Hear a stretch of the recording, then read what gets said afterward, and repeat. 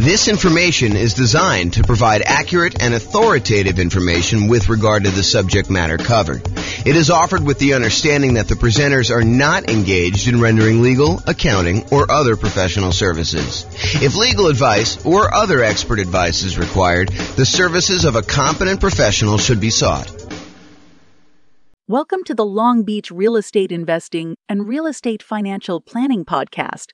Learn all about investing in real estate in Long Beach, California, with a combination of real estate financial planning and modeling with numbers specific to Long Beach, plus syndicated, more generalized recordings of live and pre-recorded real estate investing classes, not all of them specific to Long Beach.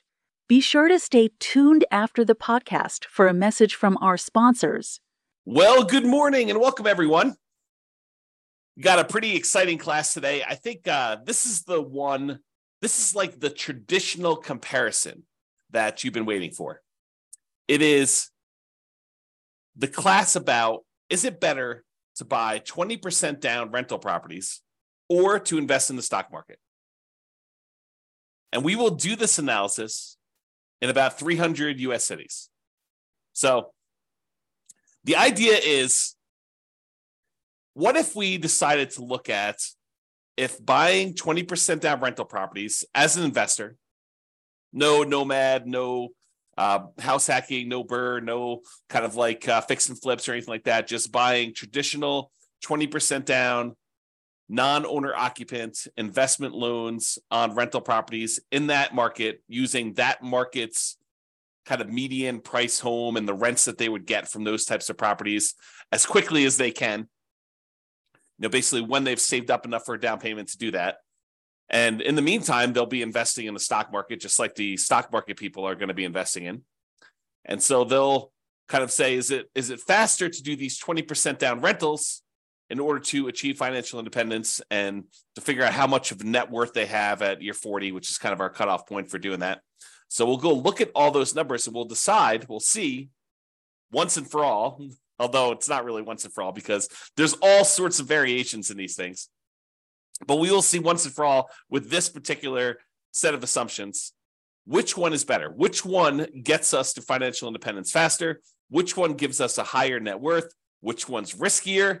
And so we'll look at a lot of those different things. So I've modeled this out in about 305 U.S. cities. And so let's look at it. In both scenarios, whether you're doing 100% in stocks or you're doing buying up to 20% down rental properties, in both those cases, I assume that this particular person was renting the entire time. They were not buying owner-occupant properties to live in first and then doing the strategy. And the numbers would change if they decided to buy an owner-occupant property and then do either all investing in stocks or then do all buying 20% down rental properties, up to 10 rental properties. The numbers would definitely change because then they'd have an owner-occupant property. It would change a lot of the characteristics of the investment. That owner-occupant property matters a lot. I'll say it that way. And we'll see that come up time and time again when we do our analysis, because this is sort of like part of a series of classes where I look at comparing two different strategies and I show you how they do head-to-head. In case you haven't noticed, that's what I've been doing. About once per week for these live classes, I've been doing a head-to-head comparison of different strategies, and then we publish this eventually to the podcast and put it on the website and stuff like that. So you can see, though, these different comparisons, and you will see over time that buying that owner-occupant property has a significant impact on how things perform. And most of the time, it's better. So if you get nothing else from this stuff, look hard at whether you should buy an owner-occupant property first in your marketplace. Okay, so in this case, though, we're talking today about putting 20% down, buying rental properties, or investing in stocks. In both of those situations, both those scenarios, they're renting the entire time themselves. They are not moving into a property that they own. Okay, trying to make it as fair of an apples-to-apples comparison as we can. In the cases where they're putting 20% down, they save up their money until they have 20% down for non-owner occupant property, and then they repeat that until they have 10 properties, 10 rentals in total. Then they stop buying. Any extra money that they have coming in, they stick in the stock market, just like the people investing in stocks, except these guys would have 10 rentals at that point. They buy the next property when they've saved up enough money for the down payment, plus any closing costs, plus 6 months of reserves for their personal expenses, plus 6 months of reserves for every property that they own so far. So if they only own 2, they need 6 months of reserves for those 2. If they own 8, they need to do reserves for all 8. And additionally, they need to be able to qualify for the loan based on a 45% debt to income ratio. We don't just give me a pass and say you don't need to qualify for a debt to income ratio. We do that calculation. So in markets where you have, challenging economics, where the prices are really high and rents are not quite that high, and that actually hurts your debt to income ratio because maybe you have negative cash flow on them, then we need to overcome that if you're really close to your debt to income ratio in order to be able to buy the next one. In cases where buying a property has really good cash flow economics, the amount of the price to rent ratio and your expenses on that property are such that when you buy a property, it actually helps your debt to income ratio, then that actually is probably not a factor. Your debt to income ratio will be easy to achieve there. Okay. But we do that calculation. So it's important for you to realize that is a factor in this stuff. And while the 20% down people are saving up to buy their rental properties, they're also investing in the stock market with any extra money they have. So I've assumed that they're taking the extra money that they have and they're investing in, some type of index fund or something like that in order to save up their money and get a return on it while they're waiting to buy their property. So they're not significantly handicapped by having this money in some type of really low return thing, while the other people who are doing only stocks have it in some type of really good stock market account. And the people that are investing in stocks, they don't have any property at all. This is just stocks completely. And if you want to see the comparison of this, I have the URL on the screen. I'll try to put it in the show notes. If you're listening to this on a podcast, so you can kind of go and tag that. If you're watching the video, you can see it there and type it in. Or just go to the model page. And you can go find the one that says 20% down payments versus stocks. And you can find it that way too. All right. So what does it mean for them to be financially independent? I want to talk about this so that you understand what triggers someone being financially independent. And this is the same definitions I've been using for people when they're thinking about being financially independent themselves, but this is the mathematical way we determine if someone is financially independent. And it comes from 5 different sources. I'll cover the 3 easy ones first. There are 3 sources that are super easy. It's all the passive income. So passive income from any Social Security, which we're not modeling in this case. Passive income from any annuities that they buy. You can buy an annuity. It's an insurance product. You basically pay a fee or pay a series of fees in if you're paying monthly or yearly or whatever it is. And then the insurance company will pay out a certain dollar amount each, whatever it is, month or year, to you as part of the annuity. So you could buy annuities. You could have Social Security, or if you have a pension, those count. Those are the 3 that we're really not talking about today, but those are 3 that would contribute to someone being financially independent. The 2 we're primarily focused on today is, number 1, net positive cash flow from rental properties, and number 2, any invested assets that they have, like assets they have invested in the stock market, as an example, times the safe withdrawal rate. And that gives you, if that number exceeds your expenses, then that means you're financially independent. So either the net positive cash flow you have coming in from your rentals exceeds your expenses, or your invested assets times your safe withdrawal rate exceeds your expenses, or some combination of those 2 exceeds your expenses, then you're considered financially independent. So let's say your expenses, I'll say this too, the expenses in each city vary. So the person living in Mobile, Alabama is earning a different amount than the person living in Los Angeles, California, because they need to be able to afford properties in those marketplaces. And someone who typically works in Los Angeles makes more on average than someone who works in Mobile. Just kind of looking at the numbers of what income people make in different areas of the country, we kind of adjust for that. And we base it on being able to afford a home in that particular marketplace. Okay, so we adjust those.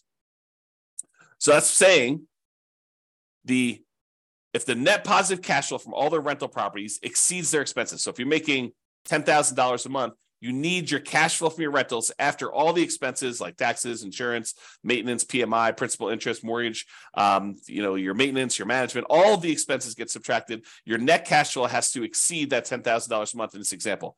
Or if you've got whatever it is, $5 million invested in the stock market, and you're timesing that by a 4% safe withdrawal rate, which I think is what we use for this, then that would be whatever that is per year. $5 million times 4 is that $200,000. So they're making in excess of what they would need to do in that particular case. If you think about it this way, if you have $1 million invested in the stock market and you have a 4% safe withdrawal rate, you're making about $4,000 per year that you could safely, and I'm using that in quotes, withdraw from your asset pool with a very low probability of you running out of money. It's not saying you can't run out of money, depending on how the market does. We don't know how the stock market's going to perform in the future. And I think that's one of the challenges with a lot of this modeling.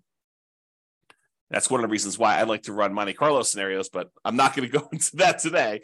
But that's one of the things we think about. You run Monte Carlo scenarios on all the real estate stuff, and you run Monte Carlo scenarios on all the stock stuff, and you can kind of do them together and see how your risk profile changes for that. But I'm not going there, not today. All right, so the combination of those two need to exceed your expenses in order for you to be considered financially independent. So let's talk about the assumptions. Each city's modeling uses their median home prices and estimated rents on those properties. We did not apply any of the 88 strategies I have to improve cash flow. So these are not like optimized properties. It's not like you went and you found the best of the best of the best deals and you applied all the best kind of practices we have for improving cash flow on all those in order to optimize for whatever your cash flow would be. That's not what we did. Okay. So these are sort of like run-of-the-mill, median-ish price properties. You could do a lot better than this, kind of picking your things. And also, I would say I somewhat handicapped stock market. I think some people would argue the stock market has done better than what I used for my assumption, which was 7%. I use 7% per year in the stock market. Some people are like, well, James, that's really low. I mean, the stock market's obviously returned whatever you believe it to be. And I'll say, I think this is a defensible position, depending on what you're investing in the stock market. But, if you invest in other things, maybe you do better than this, maybe you do a lot worse. And that's why you could change these assumptions and see how it affects things too. Okay. So each city's modeling uses their median home prices and the estimated rents on those properties. We did not apply any of the 88 strategies to improve cash flow. Just talked about that.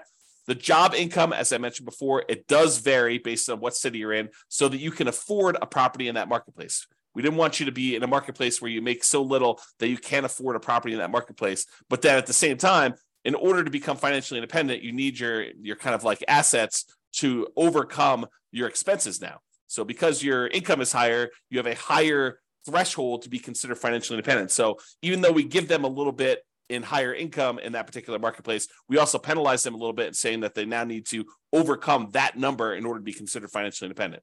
So to those that are given more is required. Another way of saying that. Okay. We just started off in every one of the cases, whether they're buying stocks or they're buying 20% down rental properties, everyone started with just enough such that they would have had enough for a 5% down owner-occupant property with some closing costs. In other words, everyone starts with 7% of the price of a property in their marketplace. 5% plus a couple of percentage points for some closing costs. And if that number is below $10,000, we set a minimum of $10,000. And this is true even though they are not buying an owner-occupant property. But the reason we set it up this way is we are going to compare this to people that do buy an owner-occupant property. And so I wanted to be close to apples as we could. So they all start with money as if they could go put a down payment down and buy an owner-occupant property, even though in this particular case, they're not. They're 7% of the way toward their 20% down payment in the case where they're buying rentals, and they're 7% of the way in order to take that money and invest in stocks. They're not really going to buy a rental property, but they could if we do another strategy where we compare these. Okay. And then the interest rates, if they were going to buy an owner occupant, they'd be about 6.5. In this case, they're not. And they're going to, if they're buying that 20% down properties, we assume the interest rate's about 7%. So it's pretty close to where we are today, although, and I could change these, but right now we are using 7%. And if they change a little bit, we can go through and we can change all of them and rerun all the scenarios. The challenge is if I do this video now and you watch the video, if you go to the website for the modeling thing, I may have changed those numbers at some point in the future. And so what you're seeing on the models page may be very different than what we're talking about in this particular presentation. Okay.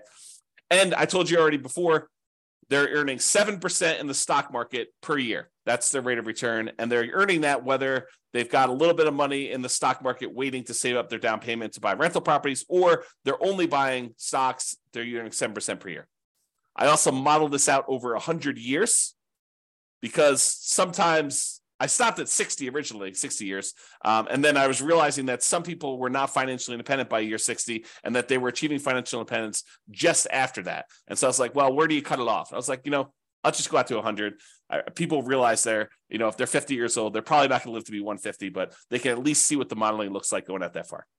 And if you want to see all of my assumptions in detail, you can go to the realestatefinancialplanner.com/model in order to see that. MODEL, model. All right, so let's talk about it. I'm looking primarily at two metrics. Number one is how long did it take them to be financially independent and how much net worth they had. So let's talk about how long it takes them to be financially independent first. You might think, oh, James, this real estate stuff is obviously going to do better and it's going to be better in every case. Well, you might be surprised to see that the investing in stocks, not buying real estate at all, is better in 75 out of the 305 cities that we tested in. So about 25% of the time, they achieved financial independence faster if they invested in stocks than if they invested in 20% down rental properties. And you're like, what are you talking about? Is that even possible? Yep. In 229 of the cities, 20% down was faster. They achieved financial independence. They got to the point where the income from their invested assets, whether that's net rent, net cash flow on all their rental properties after all expenses, or the income that the money that they have invested in this case, the stock market, times the safe withdrawal rate at 4%, with the sum of those two, whether they're heavily in real estate, they may not even have any stock market stuff or vice versa. But those two actually exceeded their living expenses, the expenses they have in those marketplaces. In 75 cities, it was faster for them to do the stock market. In 229 cities, it was faster for them to put 20% down. And in one city, it didn't matter. It was tied. They achieved financial independence at the exact same month. All right. Now, in the 20% down case, there were 22 cities, 22 out of 305, where they actually did not achieve financial independence by year 100. So over a 100-year period, they never quite got to the point where the cash flow in those properties exceeded their expenses in that city, which is pretty interesting, Now, again, we're not optimizing these properties. You could do better. And in fact, because you're not having to buy them in your city, you could choose a different city to do this in, city that has better economics, as an example. Okay. Or they may have enough net worth in the properties that they bought, where even though the cash flow didn't quite get them to financial independence, they could, in theory, at least sell off some of those properties or all of those properties and convert it to the stock market or convert it to free and clear rental properties and actually have achieved financial independence. We didn't do any of that modeling, although we do that in other scenarios where we go head to head. This is sort of like the basic version. In cases where they invested in stocks only, all of them, all 305 actually achieved financial independence within a 100-year time period. All right. So there were 22 cases where 20% down did not, and there were 305, all of them achieved it when they did stocks. All right. This chart breaks down how many of the cities achieved financial independence at what time. So this is the low time. So, this is like 100 months. This is like 1,200 months over here. The red kind of area is the number of 20% down ones that achieve financial independence there. So, for example, at about the 300-month mark, there were about 20 of the cities that achieved financial independence. And you can see that the 20% down ones are spread out, I wouldn't say exactly evenly, but relatively evenly over time. Kind of like a little bit more in this kind of like 200 to 600 range, a lot fewer the later on you go. There are a couple really early ones where you achieve financial independence very, very early in those cities. However, the stock market one is very different looking. There's a whole bunch, almost 80 cities that achieve financial independence, just after this, whatever this is, 550 month period. And then there's a bunch that kind of achieve it right after that. And then a whole bunch kind of like taper off, so you don't have very many at all the later you go. And so you can see the characteristics of when you achieve financial independence look very different depending on whether you're doing 20% down or you're doing stocks only in those different markets. like when you're likely to be financially independent looks very different. There's a wide range when you put 20% down. There's a kind of like hard left-hand side, lower end boundary for the stock market one, but then it kind of grows, kind of like tapers off pretty rapidly there. And a lot more of them achieve financial independence kind of like in this time period, if you're looking at that. Okay. All right. Now this chart, this shows you how much better, how much faster investing in stocks is or investing in 20% down is for each individual city. So each one of these dots is a particular city.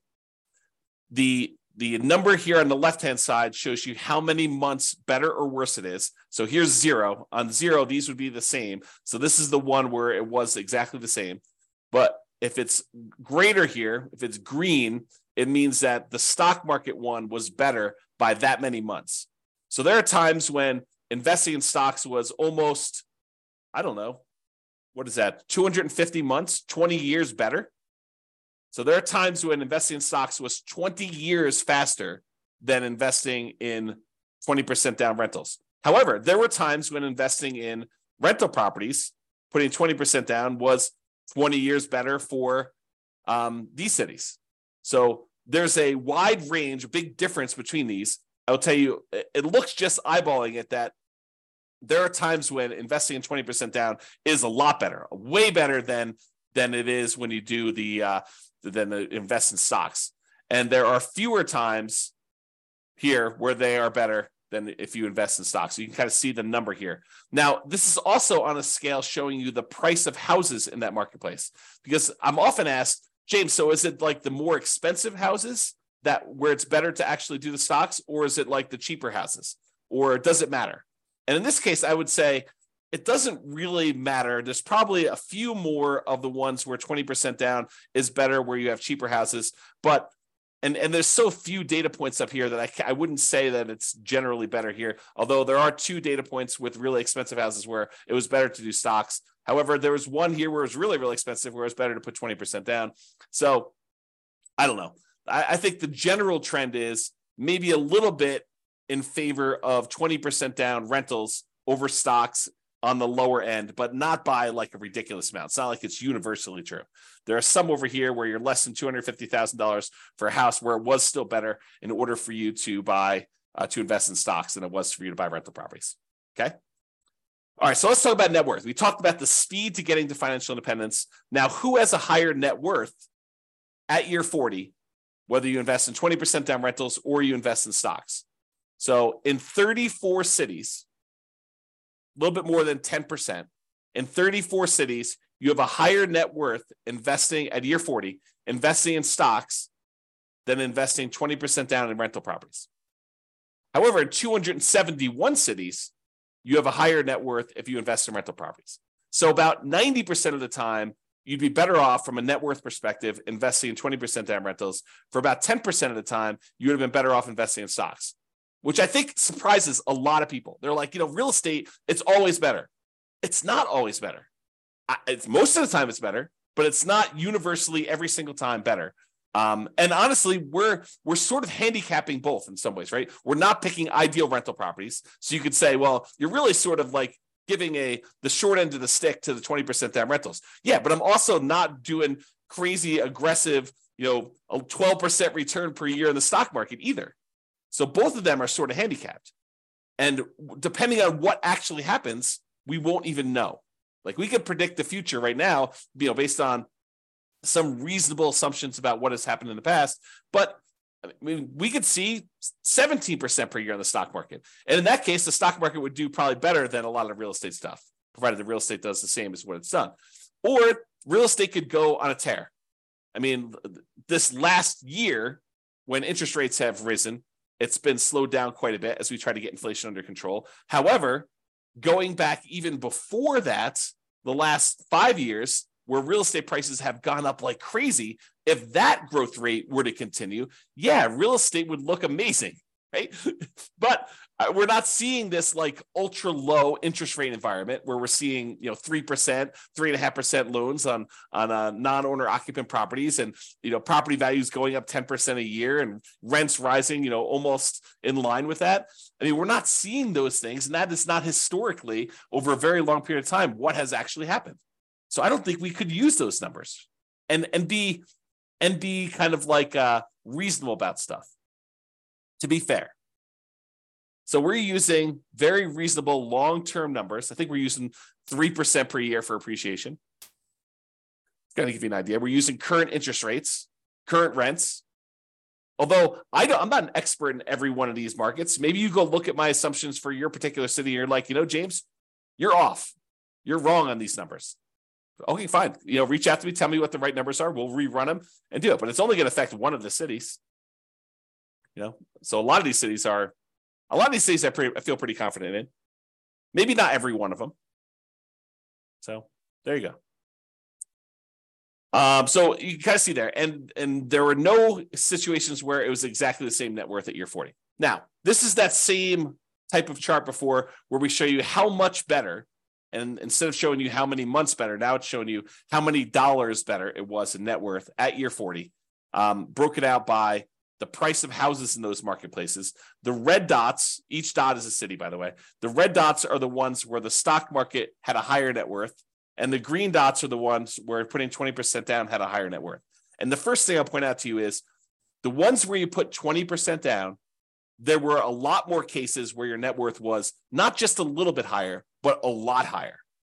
So you had a much higher variance, much higher range of how much better these strategies were. Sometimes putting 20% down was not like $500,000 better. It was like $10 million better.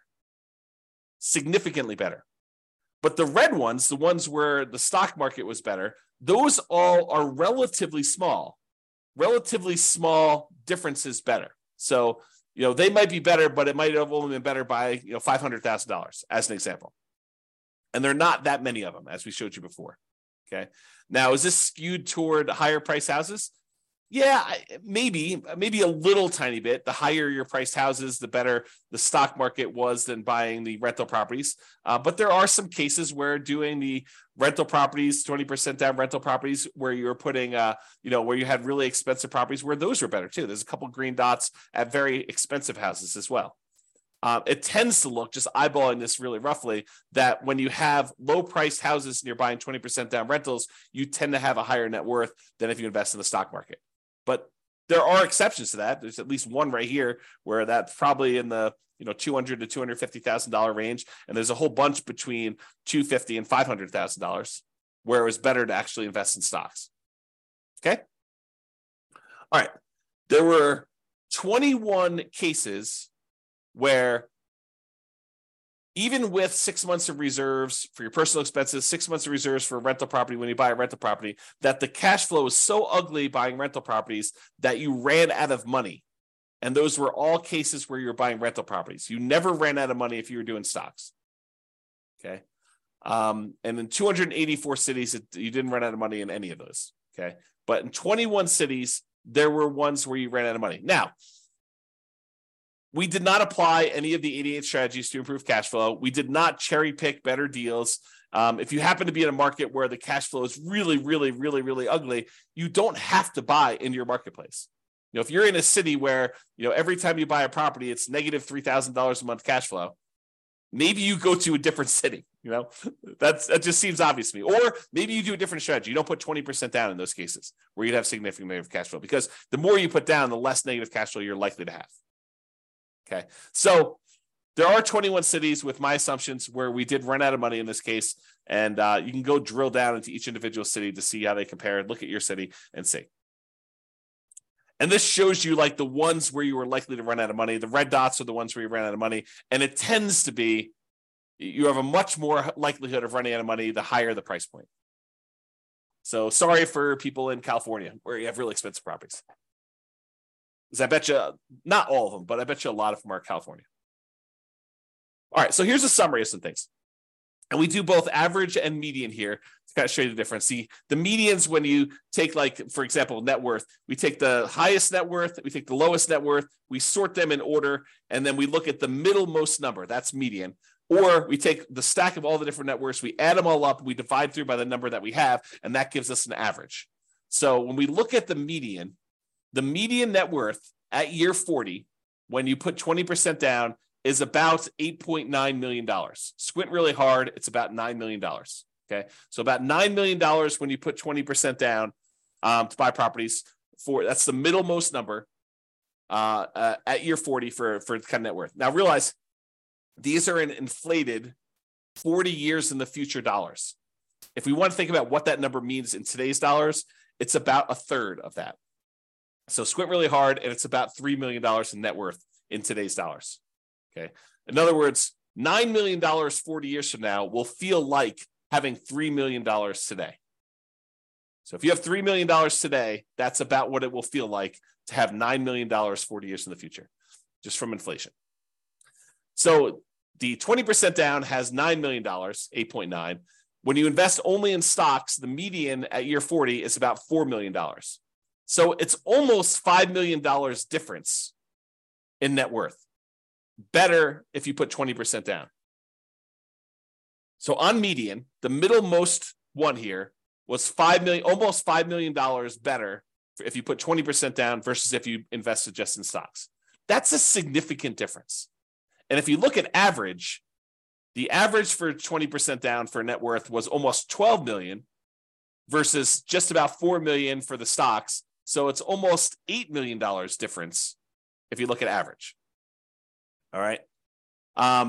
Now, it's really clear that you didn't buy any properties when you invest in stocks. You have about 10 on average when you put 20% down, or on median, 9.8 on average. So there are some cases where you didn't quite get to 10 with the stock market, with the average one when you're looking at that.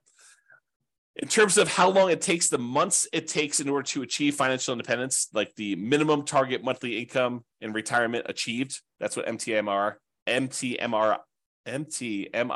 wow, can't even say that, achieved means. When you put 20% down, you achieved your financial independence in about 509 months. When you did stocks, you achieved financial independence in about 659 months. So it's about 12 years faster on median, or about 30% faster for you to invest with 20% down than doing stocks. Now, when you look at averages, it's about 25% faster. And a difference of about, well, let's see what that's, probably 11 years. So it's 11 years faster for you to do 20% down on average for doing those. Now, as far as risk goes, what's riskier? Well, there are different types of risk, right? When you invest in stocks, you have all the different stock market risks. You have all the different risks associated with investing in companies in stocks. That's what stocks are, okay? When you invest in real estate, you have all the different risks associated with real estate. Market conditions, interest rates, things like that, rents, things like that, okay? Now, those are different types of risks just generally. And I'm not going to try to compare those risks head to head, but there are measurable risks. Like how risky are you in the terms of debt to income ratio? Well, when you're doing kind of like your debt to income ratio for investing in the 20% down rentals, your debt to income ratio is higher. It's more risky for you to invest in the 20% down than to invest in stocks. And the average debt to net worth, 47% on average compared to zero, or the average debt to account balance, 219.84% to 0%. So in other words, because you're taking on debt when you're buying these 20% down rentals, and you're not taking on any debt when you do the stock market ones, you will find that you are riskier doing 20% down than if you are not doing 20% down, than if you're not taking on any debt at all. Okay, so in general, it is riskier to put 20% down. All right. I think I've been talking about this idea throughout, but median property and rent. You could apply the 88 strategies we have to improve cash flow, to improve the numbers for the one that has rentals. we're basically using the median price properties and what rent might be on those properties in each market. You should be able to choose and do better than that. And I do model some of those improvements in the other scenarios that we run or the ones that we plan on doing videos if we're in the future. So you'll see the impact of that as we go, or go look them up now. There are a lot of them are available. Now, if you happen to be an expert in your local marketplace, you look at my assumptions, and you're like, James, these numbers are off, go ahead and reach out to me and I can change them. And we'll change them and we'll rerun everything. Okay. Now, I'm not trying to find like the best case. I'm not trying to find the fact that you are a super deal finder and that you're able to find these ridiculously amazing, kind of like a really exceptional deals. What I want to find are deals where the typical real estate investor in that marketplace could do those deals. Where any investor comes in there, they could find a deal like what we're describing. I don't want to do like if you're like the top 1% of investors, you'll be able to uncover these deals. That's not reasonable. It's not a reasonable assumption for us modeling this long term. Okay. Now, again, if you were moving into these properties, you'd have to buy into your local marketplace. But you could say, hey, I'm in a marketplace where cash flow is really, really ugly buying here. Maybe I should go look at another market around me or another market out of state, and I could invest in those. We did not model that, even though we would probably choose to do that, right? In a lot of cases, we're looking at a market, we're like, this is really ugly. I don't want to voluntarily take on a property that has negative $3,000 in cash flow. Maybe I'll go put more down, change my strategy, buy properties free and clear, go to a different market. There are all these different things we could do where we're not really limited by voluntarily doing really bad investing, really unsavory, high negative cash flow investing in that marketplace. So it could be a lot better than what we're showing if we use some just really basic common sense stuff of changing our strategy or doing something slightly different or applying the strategies to improve cash flow or whatever we're doing there. And then obviously investing in stocks is not directly affected by which market you're in.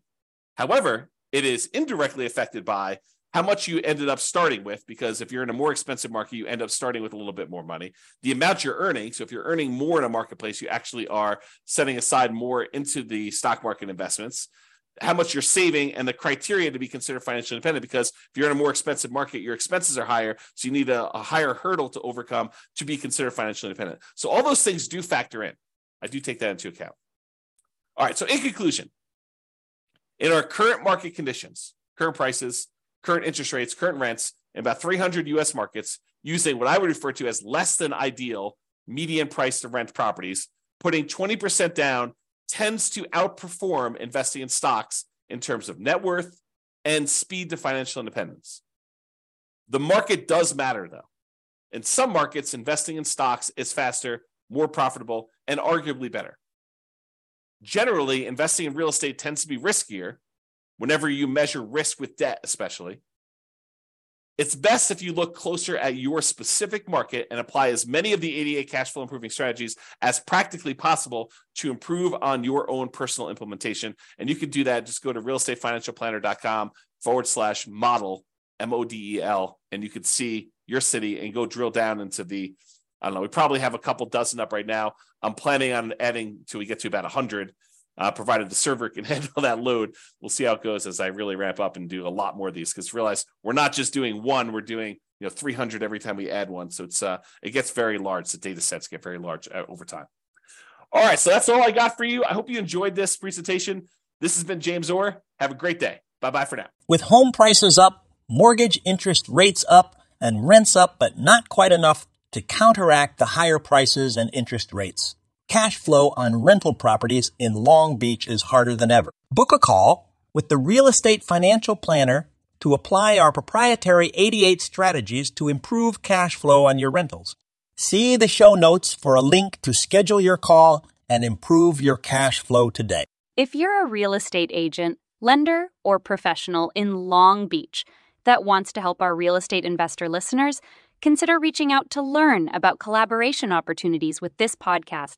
We'd love to add more value to our listeners by having you assist our investors buy, sell, and finance their real estate investments. See the show notes to schedule a call to discuss collaboration opportunities